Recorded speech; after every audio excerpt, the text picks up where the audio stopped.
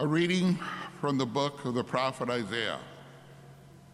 This is what Isaiah, son of Amos, saw concerning Judah and Jerusalem. In days to come, the mountain of the Lord's house shall be established as the highest mountain and raised above the hills. All nations shall stream toward it. Many peoples shall come and say, "Come, let us climb the Lord's mountain to the house of the God of Jacob, that he may instruct us in his ways, and we may walk in his paths. For from Zion shall go forth instruction, and the word of the Lord from Jerusalem. He shall judge between the nations and impose terms on many peoples. They shall beat their swords into plowshares, and their spears into pruning hooks. One nation shall not raise the sword against another, nor shall they train for war again. O house of Jacob, come, let us walk in the light of the Lord." The word of the Lord.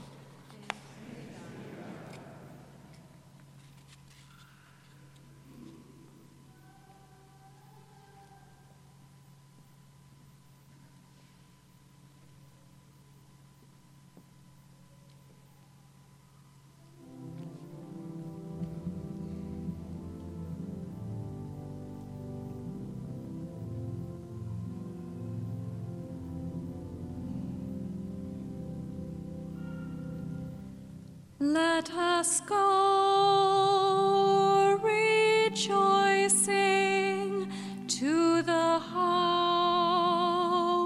of the Lord. Let us go rejoicing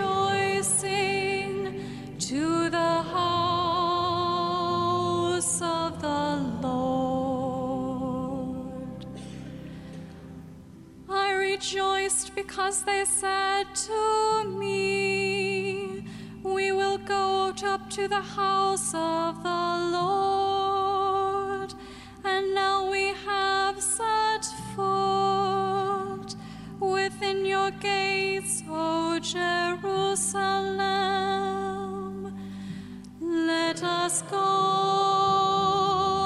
rejoicing to the house of the Lord. Jerusalem built as a city with compact unity.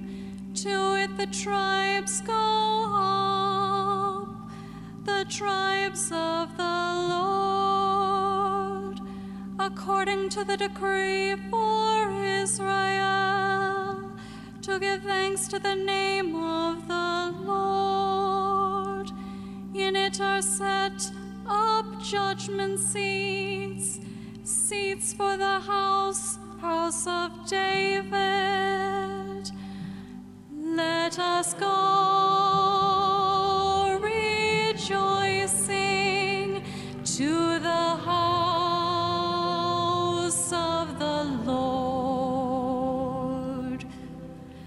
Pray for the peace of Jerusalem. May those who love you prosper. May peace be within your walls, prosperity in your buildings. Because of my brothers and friends, I will say, peace be within you. Because of the house of the Lord our God, I will pray for your good. Let us go rejoicing through the house of the Lord.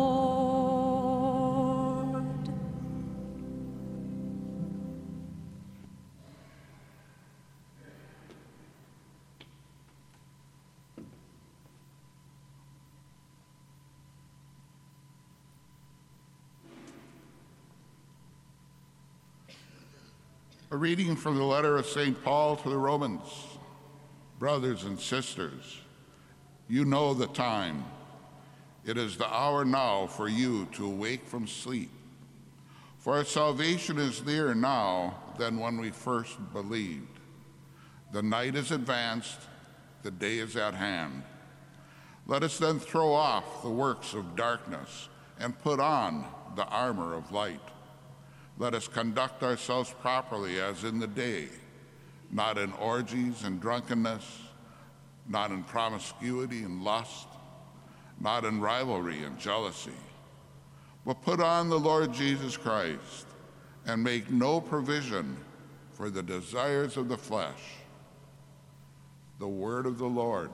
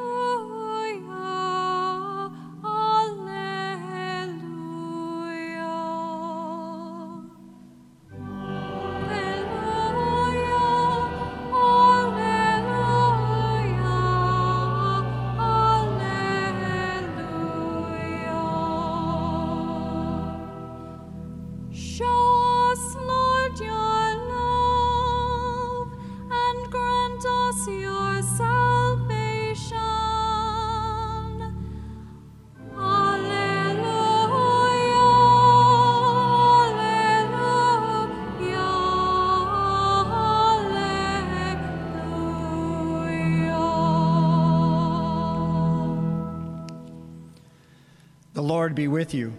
And with your spirit. A reading from the Holy Gospel according to Matthew. Jesus said to his disciples, "As it was in the days of Noah, so it will be at the coming of the Son of Man. In those days, before the flood, they were eating and drinking, marrying and giving in marriage, up to the day that Noah entered the ark. They did not know until the flood came and carried them all away. So it is to be also at the coming of the Son of Man. 2 men will be out in the field, one will be taken and one will be left. 2 women will be grinding at the mill, one will be taken and one will be left. Therefore, stay awake. For you do not know on which day our Lord will come. Be sure of this, if the master of the house had known the hour of night when the thief was coming, he would have stayed awake and not let his house be broken into. So too, you also must be prepared, for at an hour you do not expect, the Son of Man will come." The Gospel of the Lord.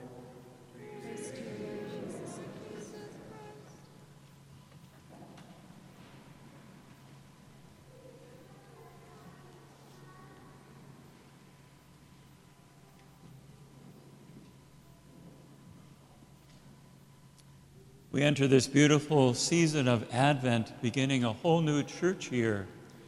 And the word Advent comes from the root words that mean to come or a coming. And as we celebrate this first Sunday of Advent, we're hearing from the Lord this path for the whole time of Advent. We're preparing to meet the Lord. We're coming to meet the Lord who's coming to us. And there are several different ways that we look at the Lord's coming. 2 major ways. First of all, that first coming, when he's born of the Virgin Mary, placed in the manger in Bethlehem. That first coming of the Lord to be our Savior, to heal us and set us free. And then the other major one at the end of time, For the Lord's second coming, he'll come in glory and majesty with the angels, and all the dead will be raised up. We'll have the final judgment before the Lord. And in between those two great comings, we have two other kinds of comings of the Lord. We have the Lord's coming to us in every moment, really, in the presence of one another, and also in the sacraments, especially the Eucharist. The Lord coming to us to share his life with us. The Lord coming to us in our brothers and sisters. And lastly, the definitive coming will be largely, for most of us, the moment of our death, the moment when we stand before the Lord who will determine our eternal destiny. So all those different comings of the Lord, we want to be ready for, prepared for. And we hear the call of the Lord in the gospel to stay awake, and you don't know the day or the hour, so be prepared for his coming. It always strikes me as ironic in a way that we hear that call to stay awake right after Thanksgiving when we've eaten a lot of turkey. And yet there's something about how our culture is that can put us asleep spiritually. Just the whole onslaught of busyness, of activities, not bad things themselves, but just the things that can subtly crowd out hearing the voice of the Lord or focusing on him. So this beautiful season of Advent gives us an opportunity to renew that focus, to look for the Lord's coming in all those different ways. So stay awake, be prepared, the Lord says. And St. Paul, in the second reading, he said, "It is the hour now for you to awake from sleep, for our salvation is nearer now than when we first believed. The night is advanced, the day is at hand." So our salvation nearer than when we first believed, with the passing of time, the day of the Lord coming closer. I don't know about you, but as the older that I get, I'm aware that there are more years behind me than years ahead of me. And there's that sobering reality of the time is passing, and there'll become the time when we do come before the Lord.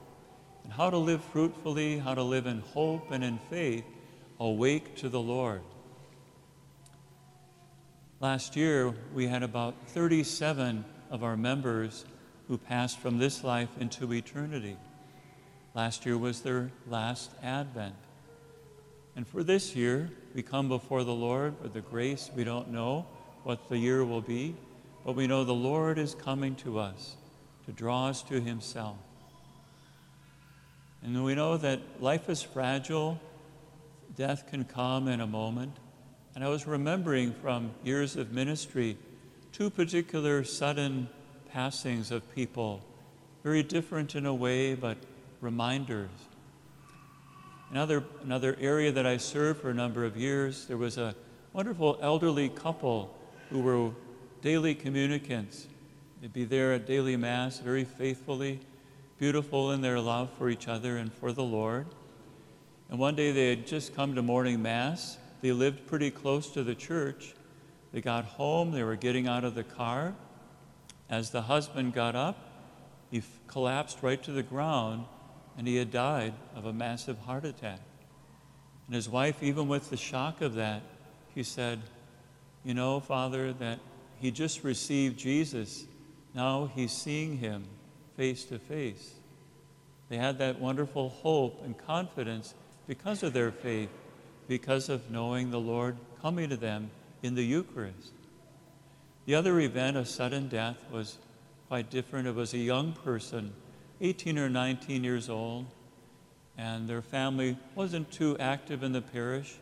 She, I don't think, had been actually baptized, and I remember encouraging her to maybe come to RCIA, and the parents had just let her choose whatever she would for growing up. And it was winter time, and the young person was driving on the highway. And it was one of those things where the glaze on the road, kind of like a black ice, and her car went over the center line into an oncoming vehicle and killed immediately. And it was so tragic, always a young person. It always strikes all of us. But what was especially hard was the parents were saying, "Father, where is she now? Where is she?" They didn't have that consolation of a life of sacraments and a life of lived faith. So there was that deep question there. I remember the privilege of being able to be with both of my parents in their last moments of dying. My dad had Parkinson's disease for a number of years, and we were with him in the nursing home as he was getting near the end of his life. I've been able to anoint him with the sacrament of the sick, give him last rites, pray the Divine Mercy Chaplet with him. And Dad was always getting less conscious. I remember saying, "Dad, don't worry, I'll take care of Mom as best as I can. Whenever you're ready, just let go." And he just peacefully began to breathe in a more shallow way and passed peacefully. Mom, some years later, similar, she was more conscious, but I had celebrated those sacraments, the anointing of the sick and last rites, Divine Mercy Chaplet. She was conscious for all of that. And then as she had decided not to take extraordinary means for breathing, she was slowly losing her breath and slowly coming to that moment. And we were all around her and just gave our love and our thanks, and she was gone. Peaceful death because of preparation. Peaceful death because we know the Lord and are able to meet him. So the Lord desires that for us, right? He wants us to be prepared. That's why he says, stay awake, be prepared. And he wants us to be able to be with him forever. And so the scriptures today remind us of how do we prepare? How do we get ready for all those different comings? St. Paul says to us today, let us throw off the works of darkness and put on the armor of light. Put on the Lord Jesus Christ. Think about throwing off the works of darkness, putting on the armor of light as a good confession during Advent. We'll have different Advent penance services, but taking that time especially to just consider, what do I want to get rid of? Any works of darkness, any heaviness, to give that over to the Lord and put on that armor of light. Put on the Lord Jesus in the grace of the sacrament. When we hear put on the armor of light, we might think about the reading from St. Paul in Ephesians, where he speaks about putting on the armor of God. It's another way we can look at our preparation. So that armor of God, he describes as putting truth as a belt around your waist or girding your loins with truth. Think about holding fast to the truth of who we are as men and women, truth of masculinity and femininity. Then he says, put justice as your breastplate guarding our hearts, guarding and forming our relationships in love. Then zeal to propagate the gospel as footgear, knowing our mission. What are we about in this world? That mission to serve the Lord and each other. And then take up faith as a shield to extinguish the fiery darts of the evil one. Faith as a shield to protect us from the enemy's lies and deception, discouragement. And then put on the helmet of salvation. It's guarding our heads, our minds, our thoughts. Again, the truth that we want to lay hold of. And then take up the sword of the Spirit, the Word of God. Again, the more we read and pray with Scripture, the more our hearts and minds are formed in God's truth and wisdom. And lastly, he says, pray in the Spirit always.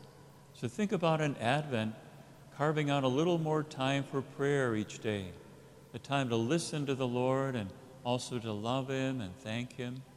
Those of you, many that come into the Adoration Chapel to be with the Lord and just love him and receive his love. So prayer as a real part of preparing in Advent. All those different ways we can meet the Lord as he comes to us, especially in the Eucharist every day, coming to us to share his life with us. When we're prepared, we don't have to be afraid of what's coming.